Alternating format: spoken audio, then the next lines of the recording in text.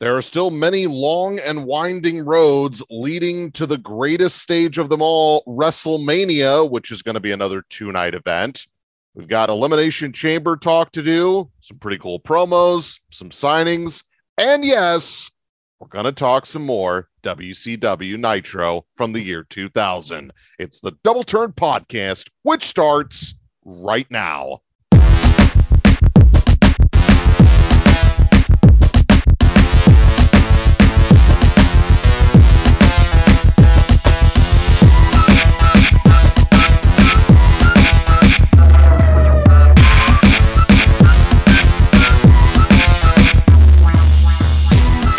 It is a wonderful Thursday night here in the Valley of the Sun, here on the Double Turn Wrestling Podcast. Boss Ross flying solo tonight. I got the call late from the J-Man. He will not be joining me this evening, although I am very disappointed because I was very much looking forward to, once again, another hilarious time talking WCW Nitro 2000 with him, because he had plenty to say. We will have plenty of opportunity to do it. But that being said, I do have a lot to talk about on tonight's show. So again, the Double Turn Wrestling Podcast, Spotify, Apple Podcasts, Google Podcasts, and all the rest.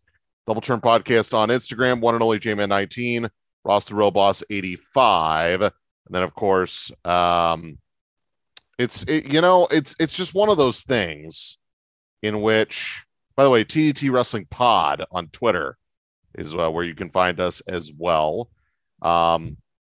Elimination Chamber happened in Saudi Arabia not that long ago, and so we've got to talk fallout from that show. But there are some other things that I really wanted to address, and I know Jorge was really excited about some of these things, so hopefully I do it justice tonight, as we kind of had an outline, kind of had a plan for this show. We were going to do a top 5. We'll save that for next week. So that'll be a tease for next week. It is Raw related. So we'll do that next week, as I think we're going to talk AEW Revolution next week. That card is coming together quite nicely, even though, AEW's a talk for next week. I'll save my commentary of that show for that week. So, Elimination Chamber happened, and, quite frankly, a lot of things needed to be figured out on that show. Because remember, we had the day one pay-per-view, which I still refuse to call the first event of 2022, because it really should be the Royal Rumble. The events that happened at day one have kind of shaped to where we are now. And I don't know if they completely changed course. It's one of those butterfly effects where, like, you change one thing and everything's different. But because Roman got sick, they had to pivot with Brock, and then they pivoted again with Brock, and now we're here. So he wins the Royal Rumble, and then Bobby Lashley beats him, but then they're both in the chamber, and Brock wins without Bobby Lashley being eliminated. So, and had we gone over it, I actually would have predicted that the last guy eliminated from the match, or one of the last guys eliminated from the match, was going to be Austin Theory. That guy's going to get pushed to the moon. Do I think he's going to be a world champion soon? I mean, who knows at this point? I mean, some guys get these meteoric pushes out of nowhere, and they just run with it. So who knows? But that was the big takeaway, was that Bobby Lashley is injured with a legit shoulder injury. So he was taken out of the match early on. And so I don't think he's going to be ready for WrestleMania, but we'll see, because you never know with these things. So the plan right now is Brock Lesnar versus Roman Reigns, title for title, which means they are unifying the titles unless they decide to put a third person in the match. So I don't know. That's, I mean, look, um, you know, they had Bianca win the chamber match to face Becky, and they had Alexa Bliss be the last person eliminated in that match. They also had, of course, Becky win her match against Lita. And so, yeah, we get Ronda and Charlotte, and we get Becky and Bianca, which I don't know if that's the plan or if it was the plan originally, is what I should say. But I mean, oh, and by the way, here's the thing that's really funny. So Wikipedia has, it's so funny.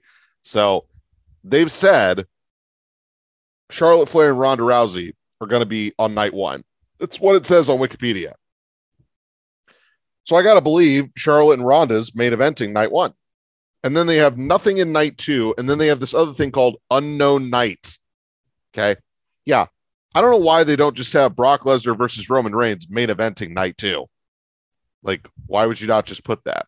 Becky versus Bianca, the Mysterios versus Logan Paul and The Miz. And then there's Edge, which we'll get to in a second, because I've got a small critique about Edge's promo, even though it was really, really good. But look, you are really backing yourself into a corner here, because what you're saying is you're either unifying the titles, or you're going to have one guy carrying around two belts. Because, let's have another storyline with one person carrying around two belts for months. Why not? So I have a feeling we're going to get a third person. Now, storyline wise, it would make sense if it's kayfabe for Bobby Lashley to be in that match. But I mean, we're playing hot potato with the Raw title, or I should say that would be the WWE title. We're playing hot potato with it. So, I mean, is this the time where you have Roman lose? Are we sticking with a one-on-one match? Are we going with a triple threat match? Are we going with a fatal four-way? Maybe adding Rollins into the mix, because Rollins is kind of in the middle of this too, because he and Brock kind of switched brands for like 2 months, and now they're back to where they were, but now Rollins doesn't have a dance partner right now. So that's an interesting wrinkle that they could go with. But who knows, right? So that's why when I started the show, I said there are a lot of long and winding roads to WrestleMania that still have to be determined. So I'll be interested to see where this goes. Because, for instance, if it's a one-on-one match, I can make the argument that Roman should win. I can also make the argument that Brock should win. I should also make the argument that they dug themselves into this position and they need more people in this match to where somebody else could get pinned, or somebody else could pin somebody else, so that we don't have one person carrying around both world titles. But again, one thing, Roman couldn't wrestle at day one. One thing changed everything. They were going to do the Paul Heyman turn at day one. They couldn't. They had to do it at the Rumble. So it's all very confusing. Very, very confusing. But as the weeks get closer, because of course we're going to talk WrestleMania. I mean, it's not like we're not going to talk about it. But I mean, this show is on April the 2nd. So this is February 24th when we're recording this show. So let's see. 1, 2, 3, 4, 5. What are we, 5 weeks away? Because it's a Saturday and so it's 5 weeks from Saturday. So you got 5 weeks to figure it out, right? We talk about timelines and other things, which I won't get into the other timelines that are going on in particularly sports. You got 5 weeks to get a plan for that, plus everything else. Mania is supposed to be the entertainment show of the year for WWE. So, I mean, we're going to have celebrities. I mean, we already have Logan Paul. We've already got Ronda Rousey coming back. I don't know what else they're going to do, other than try to get everybody on the show like they try to do every year, which is annoying, by the way. But who knows? By the way, I hope Madcap Moss is okay. He took that spot from Drew McIntyre very poorly. I hope he's okay. However, I'm strangely looking forward to Drew McIntyre and Baron Corbin wrestling each other. Don't ask me why. I just am. Because why not? They're both really good at their jobs. It could be a really good wrestling match. And if neither of them have anything better to do, then why not? Why not? I was always a big fan of the Raw versus SmackDown matches at previous WrestleManias, where like an upper tier guy or a low level main event guy from one brand would face the other one. Remember one year was what was it, Batista and somebody. And then of course there was Battle of the Billionaires, which was Lashley and Umaga. No, but there have been feuds like that all the time. So I'd be totally fine with, hey, you two don't have anything to do and you can put together a good match and it'll be good promos. Why not do it? So I'm all for it. Why not? So Elimination Chamber kind of setting up things here for WrestleMania. I mean, look, that's what this season is supposed to do, right? It's supposed to get you invested in these storylines. I mean, right now, Bianca versus Becky have some unfinished business. That's fine. Ronda and Charlotte, that should be good. Again, even if they do Brock versus Roman, I know people are like, ooh, they've done it 17. No, they haven't done it a bunch of times. So maybe if this is it, then maybe this is it. If not, who knows? So, and of course, The Undertaker is going into the Hall of Fame. That's always fantastic. I presume Vince is going to induct him. I don't know anybody else it could be. There are rumors that Stone Cold Steve Austin is going to do something at this show. I don't know if it's going to be in a wrestling capacity or if he's going to host or whatever. The two rumors I have heard is that it's going to involve something with Kevin Owens or something with Austin Theory or something with the main event. So I've heard he's going to host. He's going to be the ref for the main event. He's going to do something with Austin Theory. He's going to do something with KO or some combination of the four. That's what I've heard. And I guess there is a possibility he could be the one that inducts The Undertaker into the Hall of Fame. That could happen too. If they can't either get Vince to do it or that's the route they want to take. Who knows? But that is the news from Elimination Chamber going into WrestleMania, which again is 5 weeks away. So before I get to Edge's promo, which I do want to get to, PW Insider reported earlier today that Cesaro is no longer with WWE. His contract was up. The WWE did not release him. He has decided to leave the company. So I really don't know what that means. Braun Strowman, aka Adam Scherr, is totally fine just doing his own thing, and apparently he and EC3 have started some wrestling promotion. Who knows? Maybe Cesaro goes there. I know we talk about this all the time. Him going to AEW does not, I mean, look, all AEW does is sign good workers that just get lost. That's all they do. I mean, they just signed Buddy Murphy or Buddy Matthews or whatever his name is. Great worker, great talent. I have a really bad feeling he's going to get lost. I think Swerve Scott just got signed by them. Again, good worker, probably going to get lost. So I defer back to the fact that Cesaro going to Impact might not be the worst decision in the world. Don't know if they can afford him. Don't know if they want him. Don't know if he wants it. That would be actually a very, very good fit. I said that about the Iconics or the Inspiration or whatever, that they'd be a great fit for Impact. And so far I've been right. So who knows? And you can plug Cesaro wherever you want. He's done everything. You can have him wrestle for the world title, the X Division title, be in a tag team. He's done everything. Ooh, Cesaro versus Moose. Sign me up immediately. My God. Amongst other things. Which, by the way, Moose is completely kicking ass as usual. And I know that the whole thing because of the Forbidden Door for the Royal Rumble. Yes, Moose showing up in the Royal Rumble would not have meant a whole lot. I understand that. But I can still appreciate the guy's great work he's doing. The apex of his professional career. I can still appreciate that, right? And plus, the WWE is not for everybody, nor should it be, nor is AEW.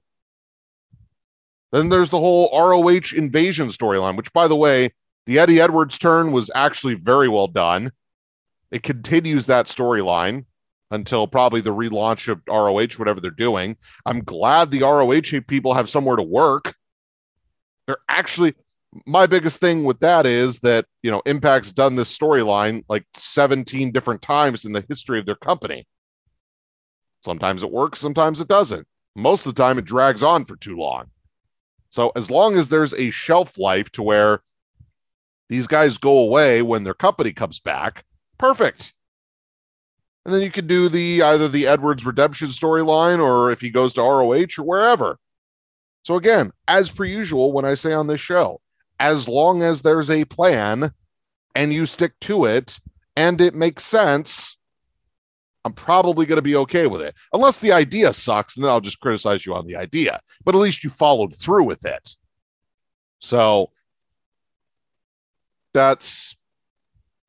again, I know I covered a lot of ground there, but Cesaro leaving WWE. Interesting. See what happens. Buddy Murphy, aka Buddy Matthews, and Swerve Scott going to AEW. Great. Two guys that are great workers that are probably going to get lost. And then the Eddie Edwards turn at the pay-per-view against Team Impact, joining Team ROH. Great. All really well done. And by the way, the W. Morrissey Moose feud had been was done really, really well too. Oh, also, by the way, Josh Alexander is going to be leaving the company. The thought is he's going to go to AEW and go hang out with his buddy Ethan Page again. I mean, the tag team division is kind of in a weird place in AEW, like a really weird place. I'm not unopposed to it. Maybe the WWE is interested. I don't know. They got rid of a lot of people. Maybe they're going to bring some more people in. I don't know. I do know the guy's mega talented, but who knows? So that was kind of my rapid fire. Leading up for that because I have some other things I want to talk about, including that Edge promo. All right, so I'm going to get the positives out of the way because most of it is positive. Well, Rush, you're so negative on this show. No, I'm just real, which is what you guys listen to this show for. You don't want me to spew out stuff I don't believe in. So Edge comes out, cuts a promo in the middle of the ring, sitting on a chair. You know, he's really, really happy to be in the ring. Who wouldn't? Look at the journey that he went on. You know, he was very happy. He was talking about how WrestleMania is in his blood, and he's been, since WrestleMania 14 when he was first around the company. I think he said his first match was 16, and then the latter match was 17, and then from so on, and then he got to the part where it was, 10 years off and coming back and having the whole feeling and everything like that. And then I saw the video with Tony Chimmel on Instagram with him doing his Rated R Superstar. It's fantastic. Edge has always been good at the very basics of promo cutting. He's got the intensity down, the cadence down, the believability down, swinging in some reality into the middle of it while still making it a wrestling promo. The intensity. making it relatable while, still being larger than life. I think that's a lost element, by the way. These people are supposed to be larger than life. That's the thing I never understand. Well, I want these people to be just like me. No, I want these people these people are supposed to be better at what they do than I could ever dream of. That's what I would want my athletes and these performers to be. I want them to be larger than life. So here's my, and he teased a lot of different things, including Cody Rhodes, amongst other people. It was really, really very well done. Great promo, everything. Here's my critique. Okay. And I'm going to relate back to when John Cena started cutting promos against The Undertaker. And then eventually he, sat in the crowd at WrestleMania and got a 3-minute match from The Undertaker, which was great. Fight me. But that was weeks of promos where he was, hey, I want to fight The Undertaker at WrestleMania. And then it was, oh, he didn't respond. Okay, well, maybe I need to make myself more clear. Hey, I really want to fight you at WrestleMania. And then as the weeks went on, Cena just started getting angrier and more frustrated. He's like, dude, I want to face you at WrestleMania. Why are you disrespecting me and not even giving me an answer? You could just tell me no. You're giving me the silent treatment? What is this? He felt disrespected not only as a performer, but as a man. So now I flip it back to Edge. First of all, he had to cover a lot of ground, which in theory means he should have been faster, or the better idea, which is, okay, you come out, you do, a light promo explaining what you want, explaining, hey, WrestleMania is in my blood. I worked all the way back for 10 years to get back here. I've already been back. I don't have an opponent at WrestleMania. Anybody in the back, come get some.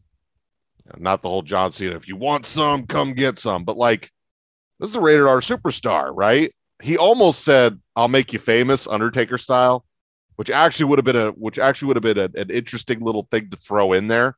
Since the Undertaker's retiring, maybe that's his retirement match. That would be interesting. As a little nugget. That was a lot of ground to cover. And I felt like it went too long because I have a better way of doing it.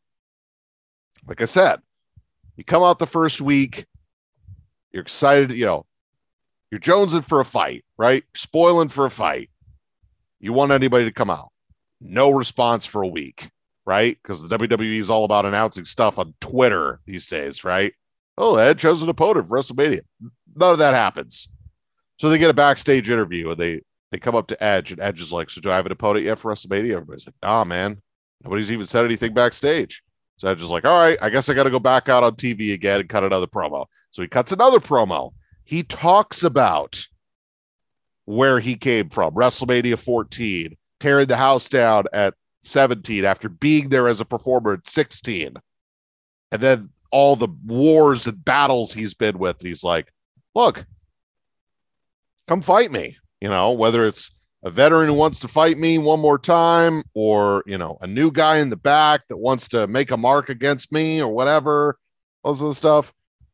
So you've got weeks to build this up to where finally, eventually he just snaps and basically goes full rated R superstar, goes ballistic, barges in, starts getting in Vince's face and all these people face. I need a match. Not only do I want a match, I need a match. And then with that buildup, eventually you get whoever it is.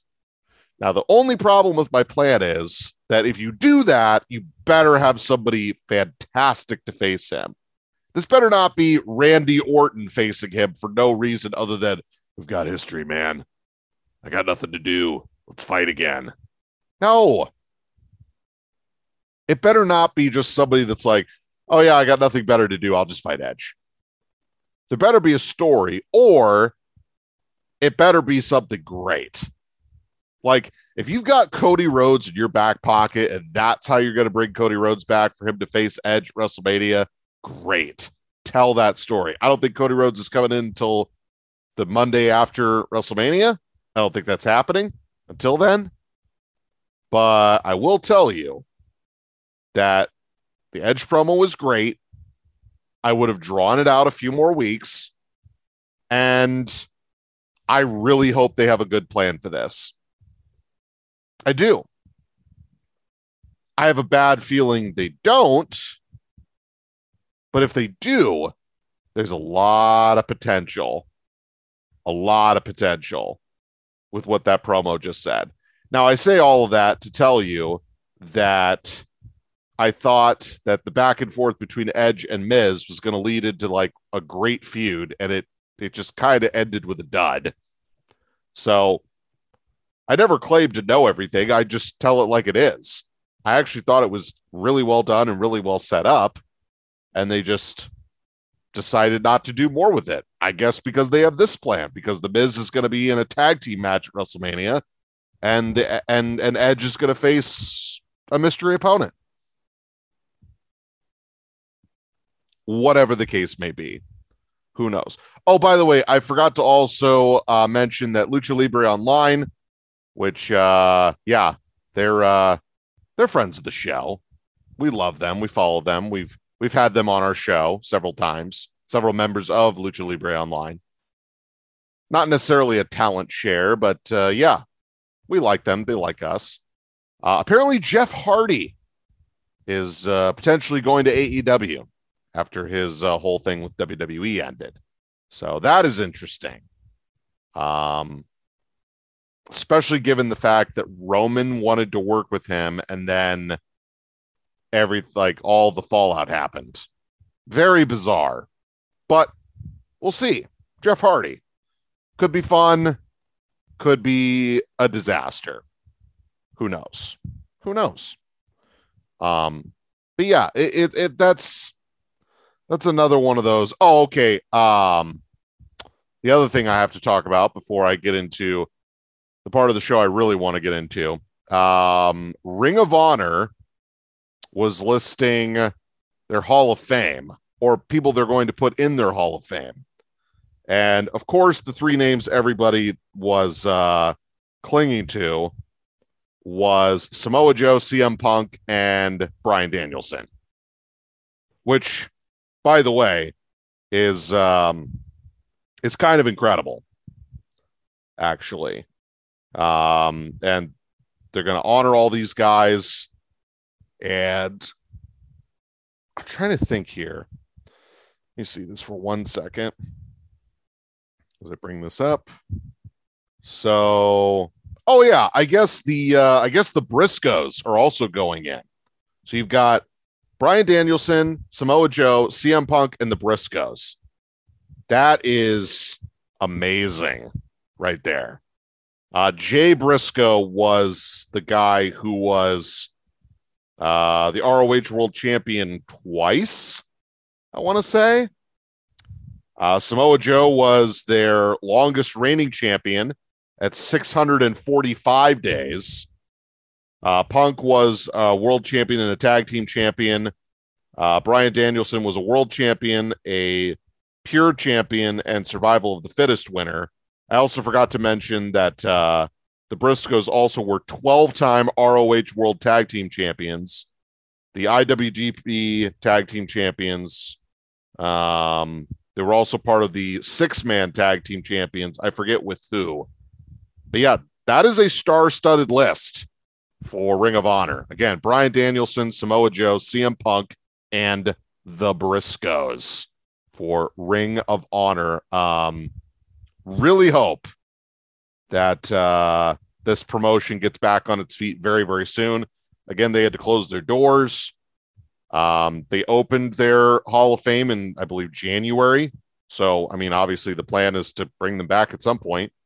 And most of those guys and gals are working with Impact right now. Again, glad they have a place to work and glad they're doing this, because that is, look, again, they're gonna still exist, and I'm glad they're still gonna exist. So this is perfect. It's great to, honor the guys that helped put you on the map. Those are, I mean, Samoa Joe was in Ring of Honor for forever, and then he landed his first big gig with Impact. CM Punk jumped right to the WWE. Bryan Danielson was all over the place, and then he got his break in WWE. But yeah, I mean, those three guys, amongst many others, by the way, helped build ROH into what it was. Good old Ring of Honor. So good for them. All right, so just to be sure, I've covered everything we are going to cover on this show. I covered Elimination Chamber, WrestleMania, the ROH Hall of Fame. Like I said, Eddie Edwards turning heel on Team Impact and joining Team ROH. Covered that. Covered the Edge promo. Covered the AEW signings. And we're going to talk Revolution next week. So the only thing I have left to cover is WCW Nitro from the year 2000. And boy, howdy. See, for those of you that don't know, my master plan was to get Jorge to watch these shows with me because of how ridiculous they are.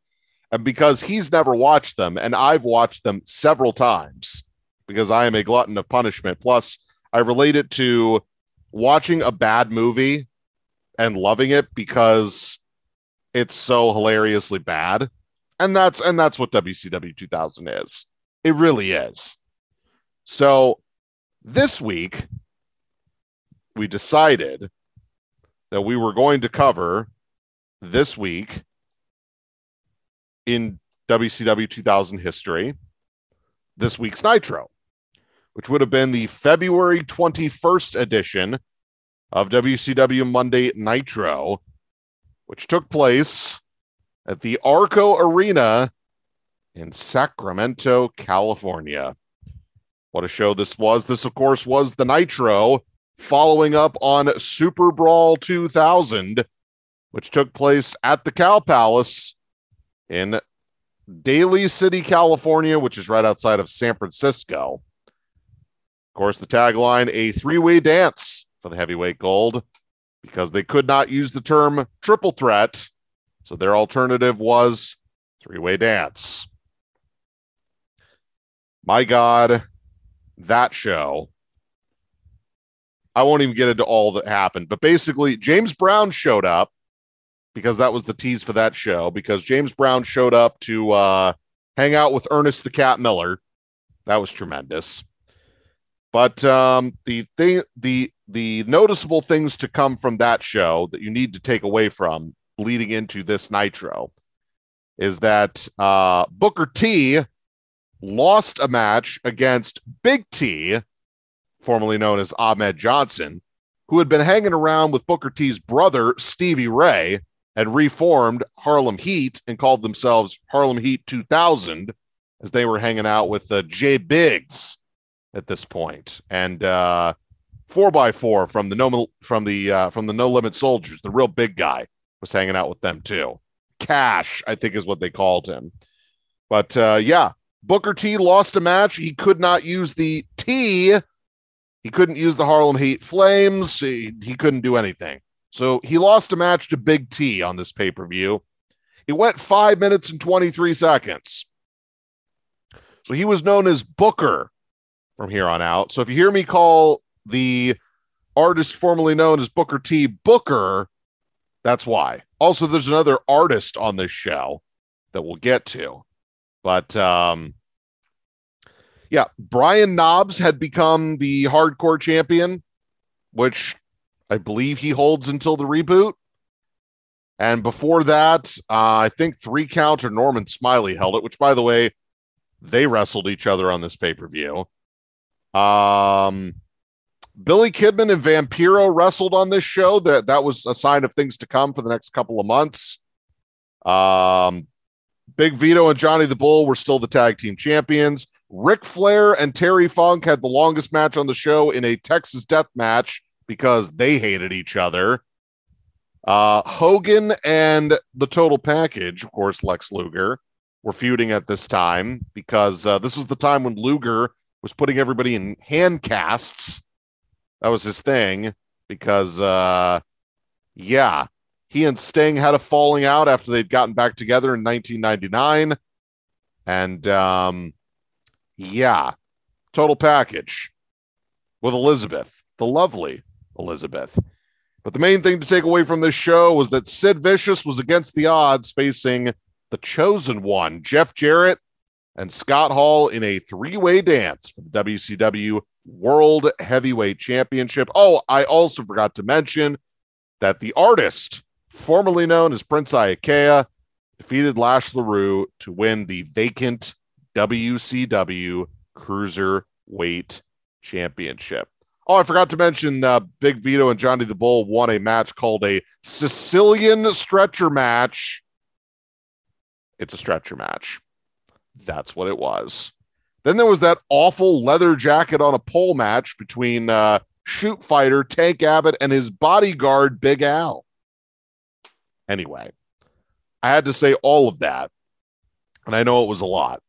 I had to say all of that to lead up to this edition of WCW Nitro from the year 2000. February 21st, the Arco Arena in Sacramento, California. So Sid Vicious had retained the world title.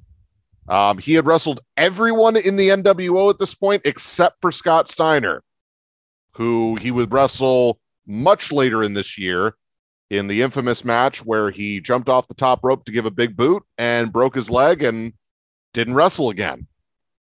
But at this point, he had already wrestled Kevin Nash, Scott Hall, Jeff Jarrett, and both Harris brothers because Bret Hart was hurt by that time. So Sid Vicious basically replacing Goldberg because Goldberg had hurt himself in December. So they put Sid Vicious in this spot. He had finally come out and been triumphant against the other two guys in the NWO. Well, then there was a falling out within the NWO as Hall and Jarrett had some problems, which means Nash and Jarrett had some problems. And Nash was still the commissioner. Shortly after this, Jeff Jarrett becomes the commissioner because Nash becomes injured at some point with not only an ankle issue, but amnesia after getting hit in the head with a guitar by Jeff Jarrett on multiple occasions. So Jeff Jarrett and the Harris brothers are going absolutely nuts on this show. They are all over this show. And as Jorge would put it, and I really wish he was here for this part of the show, because he would be absolutely taking a dump on this show, and I would probably be laughing my ass off because all I would be doing is giving context to his analysis of him seeing it for the first time ever, which is, this show was terrible. All right? Little of it made sense. Everything was hot-shotted. And basically the explanation I gave him, which is the explanation I'll give you. So at this point in the early part of 2000, there was turnover that was coming. We are not quite to Bischoff and Russo, but we're close. And they already have the uncensored pay-per-view locked into what they're doing. So they just finished Super Brawl. They know change is coming, but they have to get through this pay-per-view, which, by the way, notoriously, the uncensored pay-per-view for WCW is dreadful. Dreadful. The 99 had the Junkyard Invitational for the hardcore title in which everybody got hurt. In fact, Finn Finley almost died during that match because he had 80 something stitches because of a gash in his leg. It was horrible. It was horrible.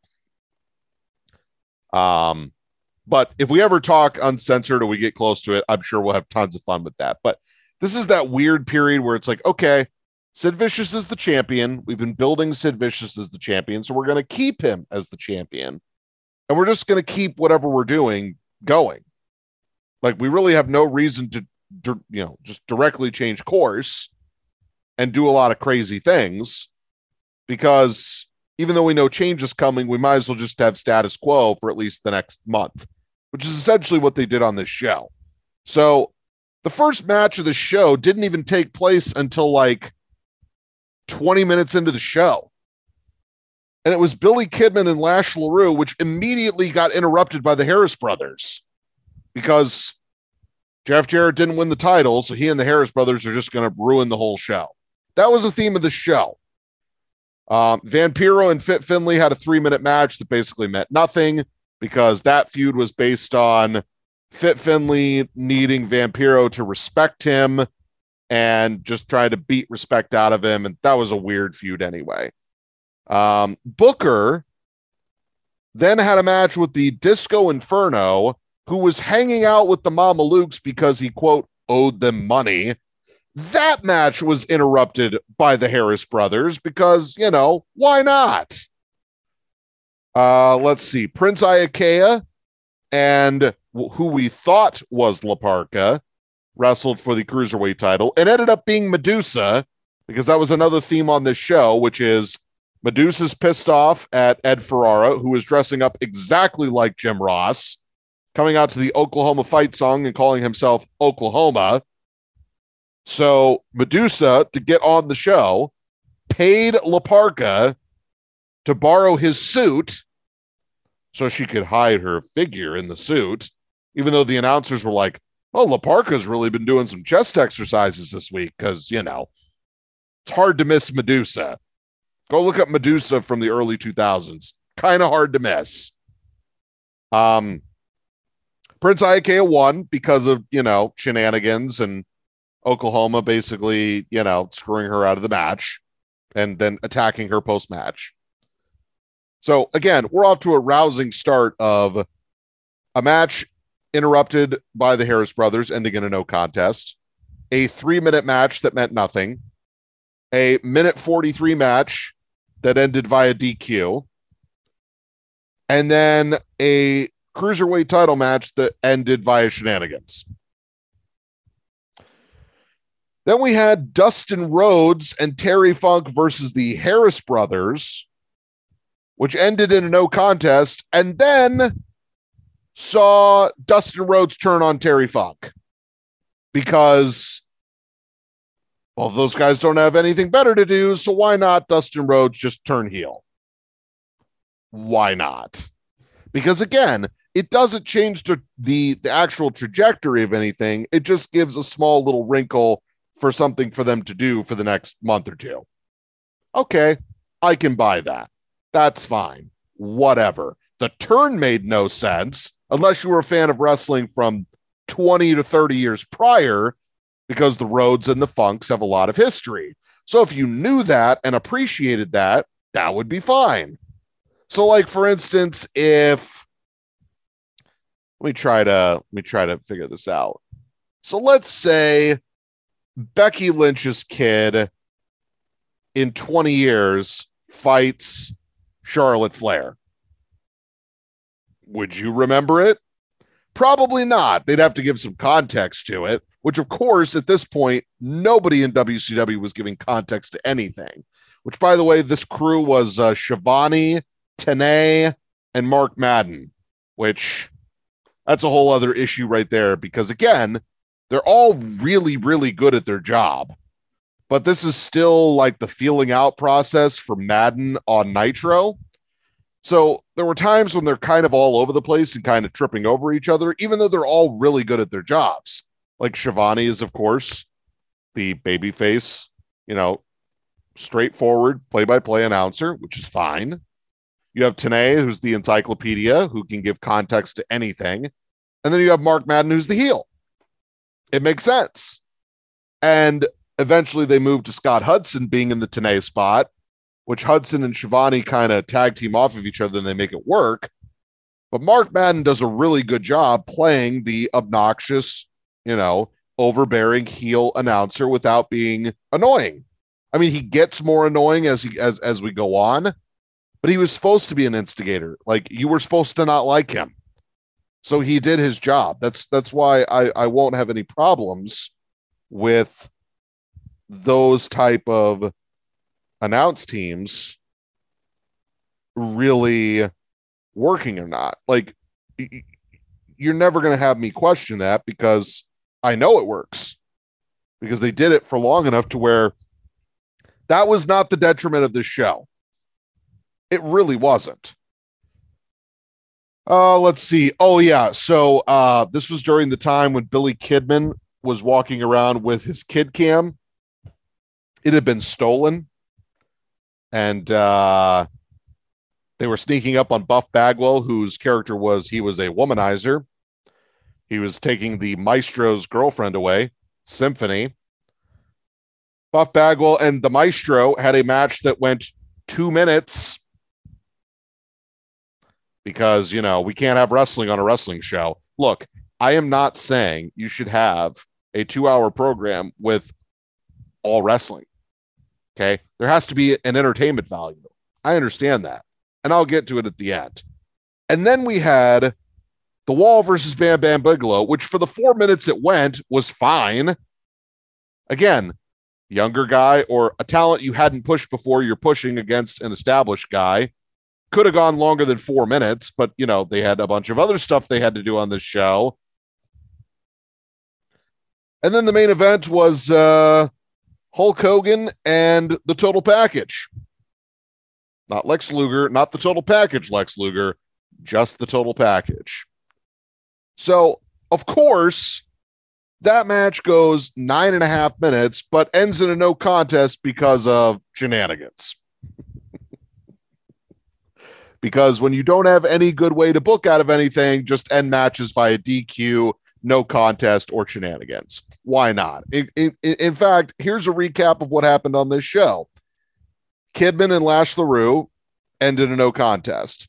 Vampiro beat Finn Finlay in a match that went 3 minutes and 17 seconds. Booker beat Disco Inferno via disqualification. Prince Iakea beat La Parca, a.k.a. Medusa, in 1 minute and 20 seconds via shenanigans. Dustin Rhodes and Terry Funk and the Harris brothers ended in a no contest. Buff Bagwell beat the Maestro in 2 minutes. The Wall beat Bam Bam Bigelow in 4 minutes. And the Hulk Hogan Total Package match ended in a no contest. This was not a good show. Not a good show at all.